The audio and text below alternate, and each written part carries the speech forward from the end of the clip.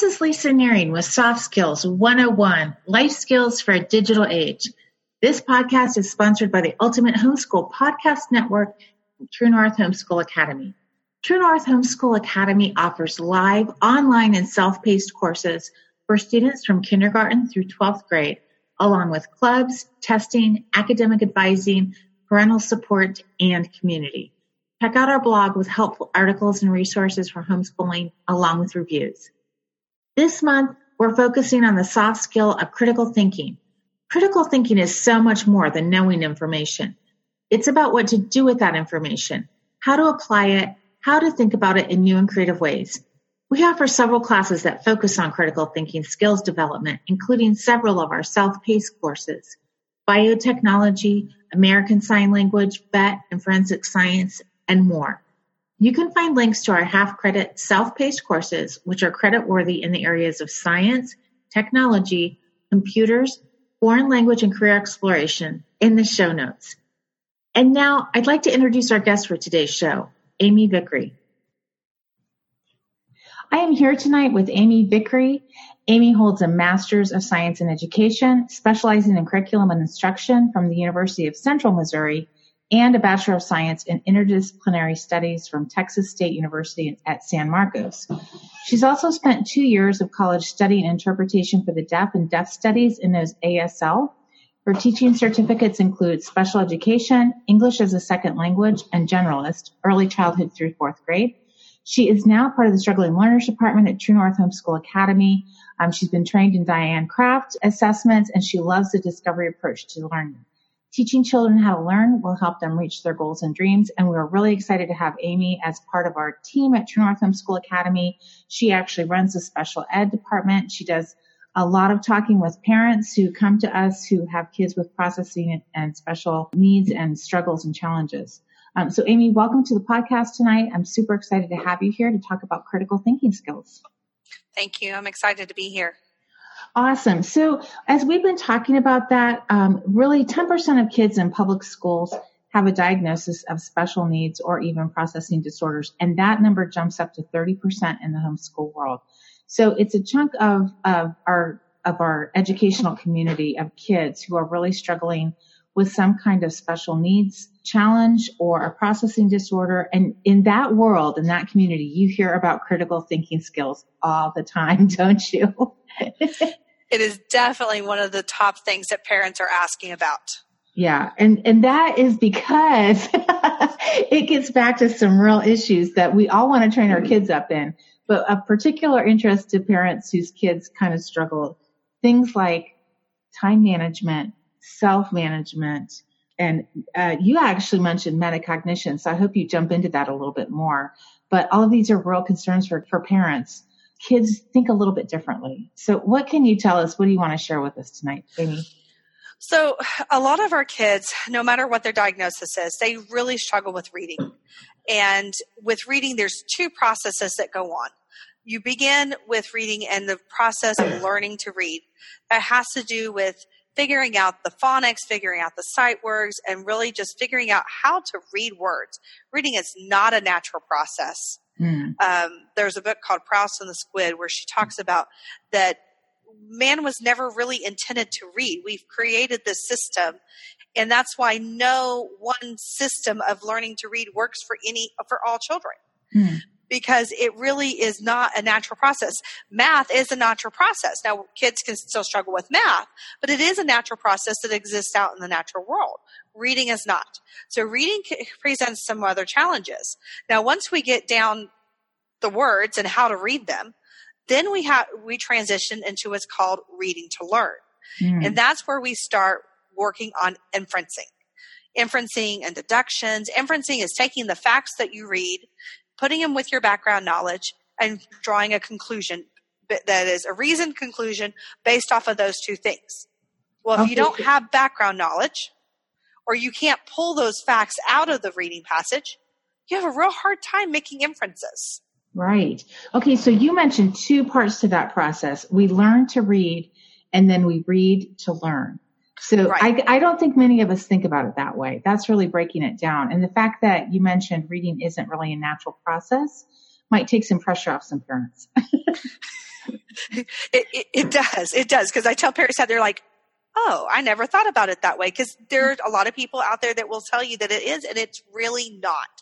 It was created by people to be able to pass down our information from generation to generation. And there's not one way of reading. When you look at mathematical process, they are uniform across all languages and all cultures. Our numbers might look a little bit different, but the mathematical processes are the same. That's reading awesome. Is not the case. Right. Okay, so when you talk about inference and learning to read, that can be really a hang up for kids who have processing disorders or special needs. Right, and especially if they're still in that learning to read stage, it's going to make the inferencing and that comprehension piece so much harder. And so for my son, what I did was I separated the two out. We learned to read, and then we started working on the comprehension. Now, when I read aloud and I did stories with him, we still worked on listing comprehension, which they can do from a younger age. But the reading comprehension, be able to read it himself and then answer the questions, that we waited on until he had the ability to read down where he's not struggling with the words. That's fantastic. And that, just how you broke it down, is really, we're as parents and educators, we're critically thinking about the whole process of reading to break it down enough so that kids who struggle a little bit with that, it's accessible to them. That's basically what we're doing in our whole special needs program at True North Homeschool Academy. So, Amy, you do such a great job of breaking it down for parents so that they can understand. Sometimes you just have to take it down to a simpler part for some of these concepts that seem like everybody should get to them, but it's not always that easy for some people. It's not, and it was really interesting. I was cruising through Facebook the other day, and I found an article that was talking about audiobooks, and it said that audiobooks activate the same area of the brain that reading does. Oh. And so, utilizing tools like that when our kids are struggling to learn to read can really help them still work on those comprehension and those inferencing pieces and still activate that same area of the brain, but without having to struggle through the words. Right. And if you can find a resource that highlights the words and has the words with them, or they have a book that they can follow along with, that just helps reinforce all that you've been working with them on as well. Awesome. And tell me why you think critical thinking is a term that most parents with a special needs kid understand. They just kind of get what that means in some ways. The term that keeps coming to my mind is adulting 101.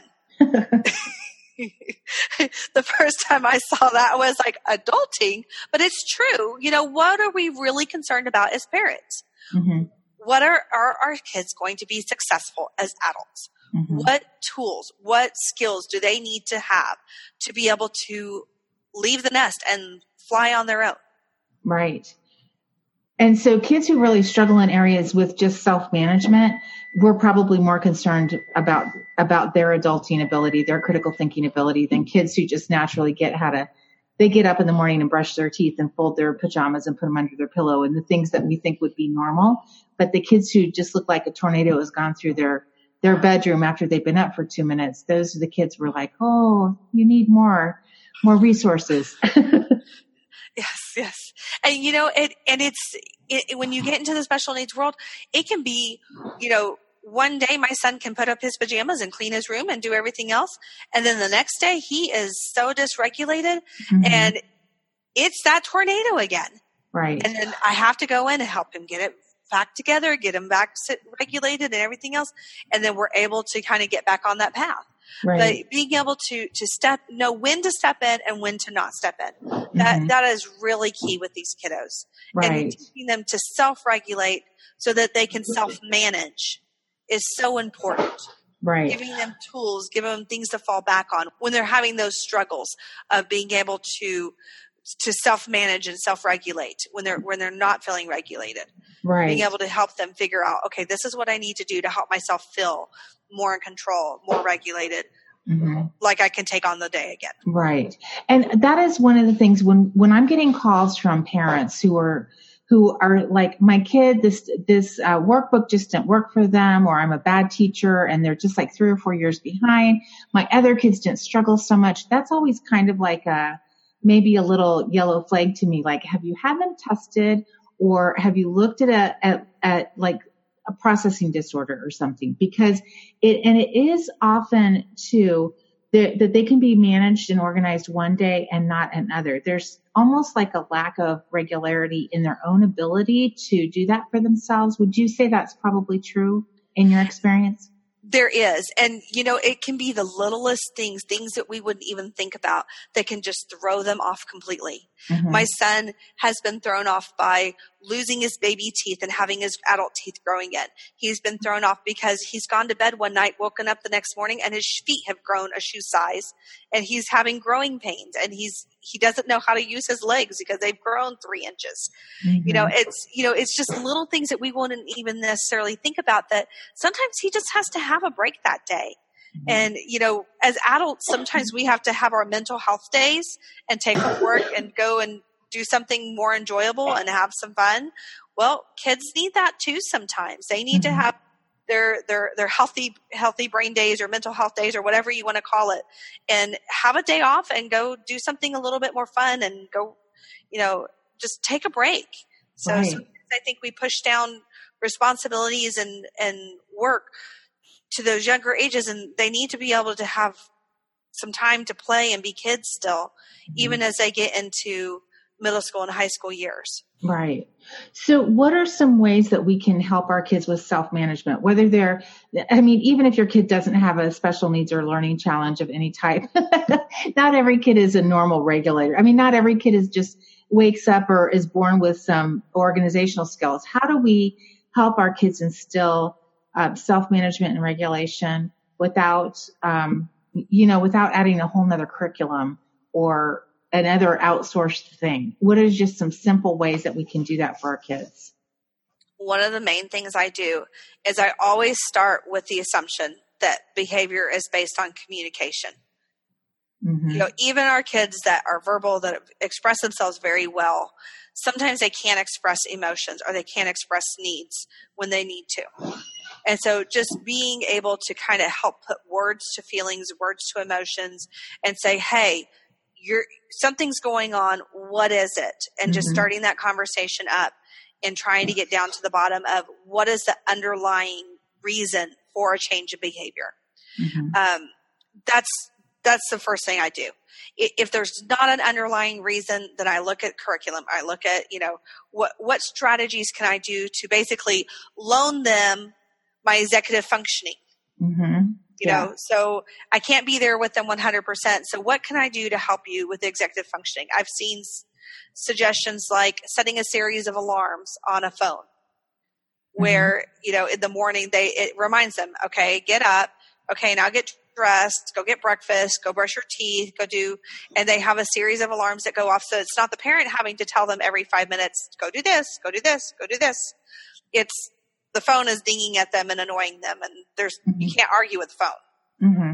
So, right. Well, you can, but it doesn't, there's no joy in arguing with the phone. Yeah. there's no enjoyment. Right.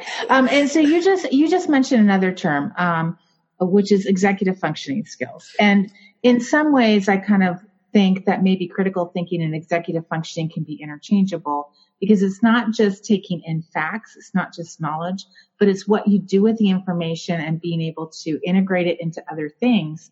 Like, a healthy body is going to keep you happier, so brush your teeth.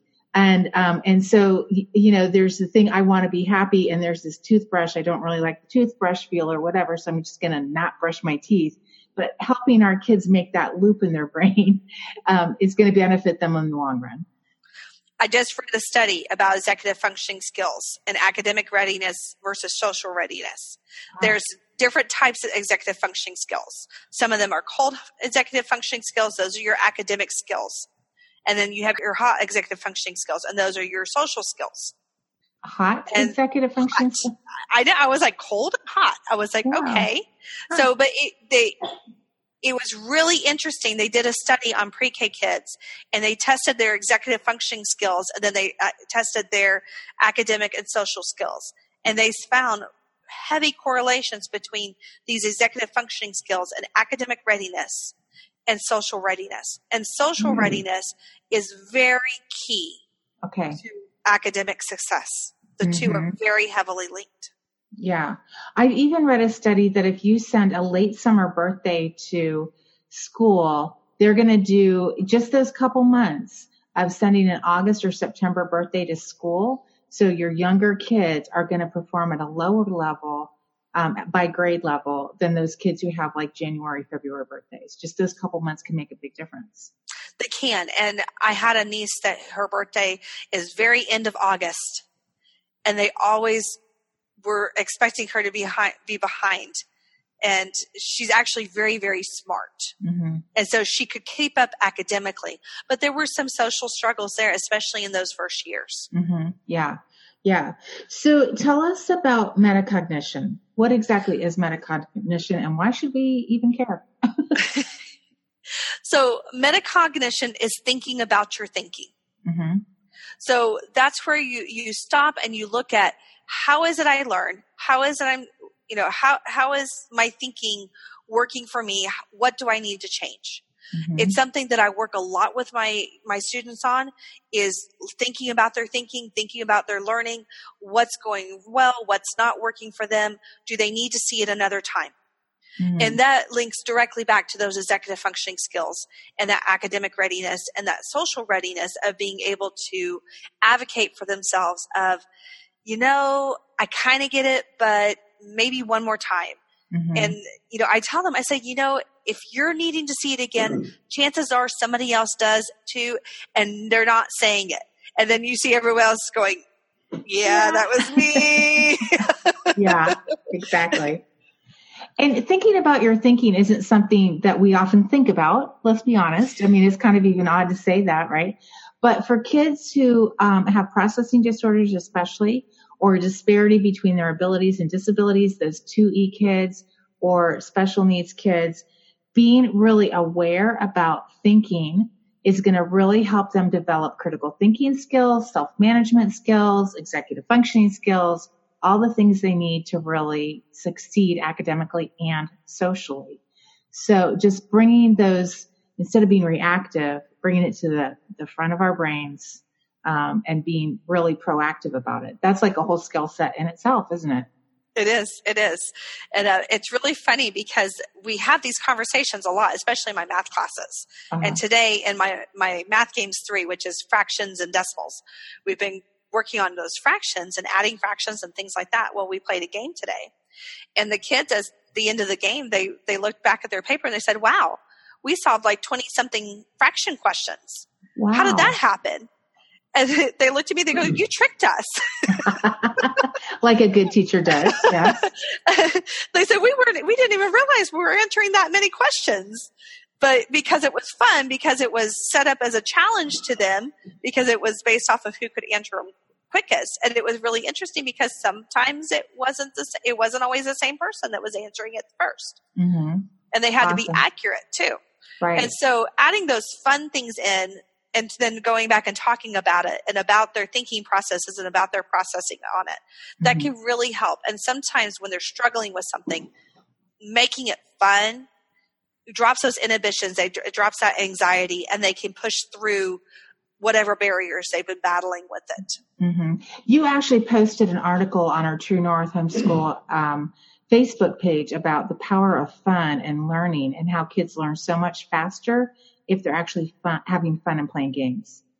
It is. It is so amazing to see what they can accomplish when they are having fun and they're enjoying themselves, and they're not thinking about the math necessarily or the reading necessarily or whatever the topic is. They're just enjoying the game. Yeah. And just like you said, they weren't even aware that they were engaged in learning, even though they were learning really critical thinking skills and higher level executive functioning skills. Because when you're getting into that level of math, especially for kids with dyscalculia or who struggle, boy, fractions and decimals, that's really can be a struggle for kids. Yet they're playing games. They're not even realizing they're working that hard. Right. And that was definitely what was happening today. Yeah. I love it. So tell us about some of just maybe give some tips or helps for parents to get organized themselves as they teach their kids how to be organized, which all goes back to self-management and self-regulation. Definitely as a planner or checklist of some kind, being able to write out kind of what their plan is for the week. And so for some kids, it may be that they need it broken down to the day, or even maybe just 2 or 3 assignments at a time for them to check those things off and then move on to the next thing. But to being able to break it down and say, okay, this day I need to get these things done, or this morning I need to get these things done. You know, as adults, we sit down, we write our own checklists. But our kids, you know, again, giving that part of that executive functioning brain to your kid for a little bit and helping them with that process. You know, I want to interrupt you for a minute on that, because one of the things we've noticed this year with our junior high program is that a lot of the kids don't understand how to really keep a schedule. Like, that is one of the things we want to actually take some time and teach our kids, is how to put things on a schedule, especially when you have due dates that are different days or different times, especially for the homeschool world, where it can seem like, wow, there's no actual due date for anything really ever. And if I'm late, mom won't care that much. But when you have some outside accountability, then all of a sudden it matters. But how do you back into getting your work done and planning ahead to make it to the due date, to have stuff to turn in? That's like a huge skill. It is. It is a really huge skill, and it's a challenging skill. And it's something that even adults struggle with sometimes. Absolutely. So teaching our kids how to do a schedule and keep a calendar. Yeah. What else? So organizing their space.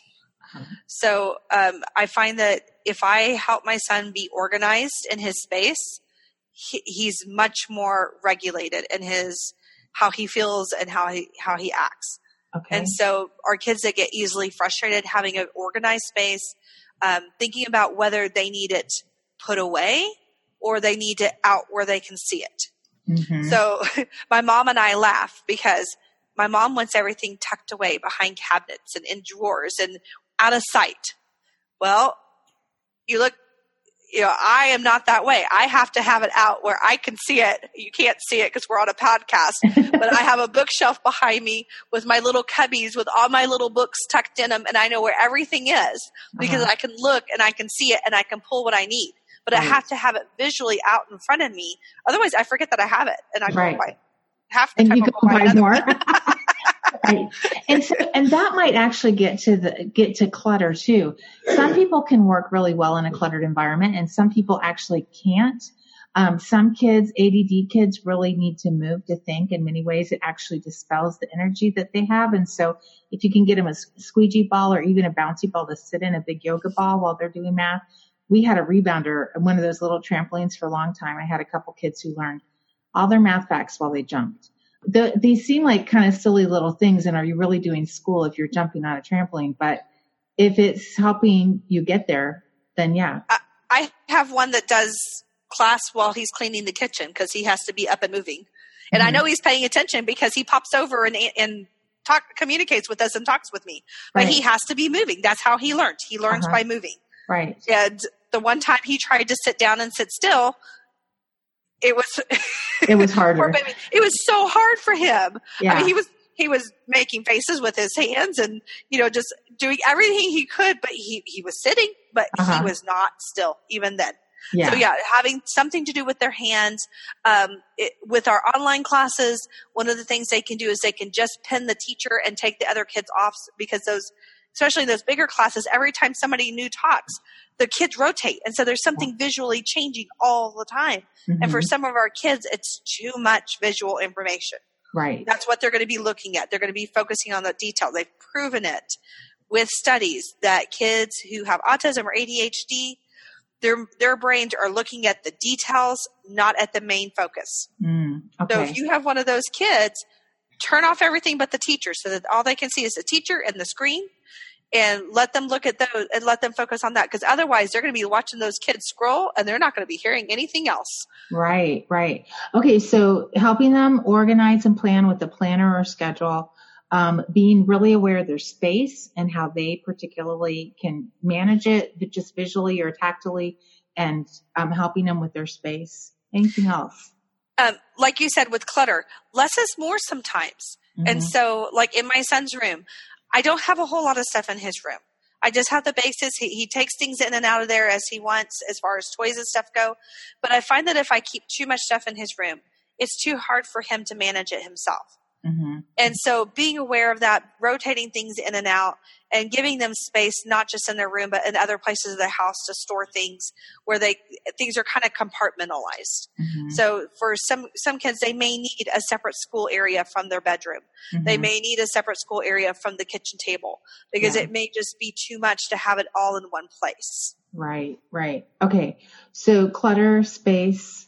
Critical thinking and special needs is really a hot topic, and we'll list resources in the show notes, books that we've done some reviews on the blog that are really worth checking out. The Thinking Toolbox. Oh, I love that book. Tell us about that book. I've been using it with one of my students who has some processing issues. Mm-hmm.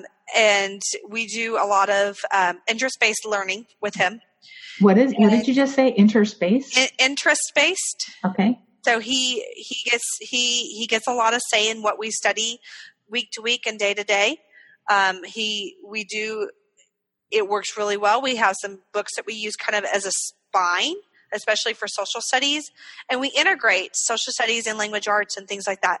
And so that integration of between subjects helps us for him to not feel so overwhelmed with the amount of work he's doing. Things kind of get to double dip and count for more than one subject. Mm-hmm. But one of the things we decided to book on Logic, and we did the Thinking Toolbox, and it has been such a great discussion book. We've been learning about what is an argument, what is, how are arguments, developed and things like that. And it's been really great for him learning that, sometimes an argument, a fact is a fact, even though it's not true, it's still being presented as a fact. Mm-hmm. And the Fallacy Detective goes along with that too. That's another fun book. You mentioned something just about how the integration across subject areas, which is really key to critical thinking. So it's not just that information, but it's how you can integrate it and interweave it again between subject matter and how it all flows together. That's a real key tool. So just the fact that you're doing that with a student is pretty cool. And one of the easiest ones to start with is history and language arts. Yeah, definitely. So we do a lot of reading historical fiction and historical, novels that are based on real historical events. That we do literature stuff, activities and stuff like that off of. Right. And so, but those count for both for him because, it's too much for him to read history and to be reading, literature and things like that. So I find that integrating the two really is helpful for him. Mm-hmm. Awesome. Okay. So as we just wrap up critical thinking skills and possibly special needs, processing disorders, anybody on the spectrum, anything else you want to share with the listeners? Or, of course, we'll put, again, some detailed notes in the show notes for people, books and stuff like that. I would just say, keep your eye on the goal. What is your goal? What is your end goal for after high school? Mm-hmm. Is it going to be getting a job? Is it going to be a trade of some kind? Is it going to be a 2-year college, a 4-year college? Forward to what does that end goal look like? What are they interested in? When we have a struggling learner, being able to, sometimes you get so much more out of them just by picking a topic that they're interested in. Mm-hmm. Right. And they'll surprise you sometimes in what they're willing to do when it's fun, when it's engaging, when it's something they like. Mm-hmm. Right. Sometimes they're more willing to read something or to do something. And one of the things that I found as we work with struggling learners is that oftentimes if it's not fun, they're not willing to put the effort in because they have to put in so much more effort than what we would expect normally that the return on their investment just goes down. So fun cannot be, I think, you just can't. If you can add fun in it, no matter what you do, it's going to just make it better for everybody. Stephen Tonti I just watched one of his TED Talks on this. He's a college student at the time, and I think it was in 2013. And he talks about his experience having ADHD as a child and as he got into college, what it was like. And he said he could devour a 15-page research paper if it was on a topic he liked, and he would just blow through it. But if it was a 1-page article on something he didn't like, it took him forever. But he could go and do X, Y, and Z really fast. But he was still reading that 1-page paper that he didn't like. Right. It was just really fascinating to hear his description about what it meant for him, if it was something he was interested in versus not interested. And his brain would just shut down. Almost. Wow, that's crazy to think about. But we'll put that in the show notes too. Amy, it's always great to talk to you, and thanks for jumping in here on critical thinking skills and just the importance of working on it and being intentional about it as we parent and raise our kids, whether they're in public school or homeschool, but just things to think about and helping our kids develop critical thinking skills. So I appreciate your being on the show, and I will link Amy's classes so you can find her online. She does a lot of blog articles for us over at True North Homeschool Academy. Thanks, Amy. Thank you for listening to another episode of Soft Skills 101, Life Skills for a Digital Age. This is Lisa Nearing from True North Homeschool Academy, and we are grateful to partner with the Ultimate Homeschool Podcast Network to bring you this podcast. Listen, share, and download this podcast and previous episodes that cover soft skills like communication, integrity, flexibility and adaptability, and more. We offer extensive show notes to resource you and your family with books, articles, movies, and curriculum. Thanks again for listening, and we'll see you next week for another episode of Soft Skills 101, Life Skills for a Digital Age.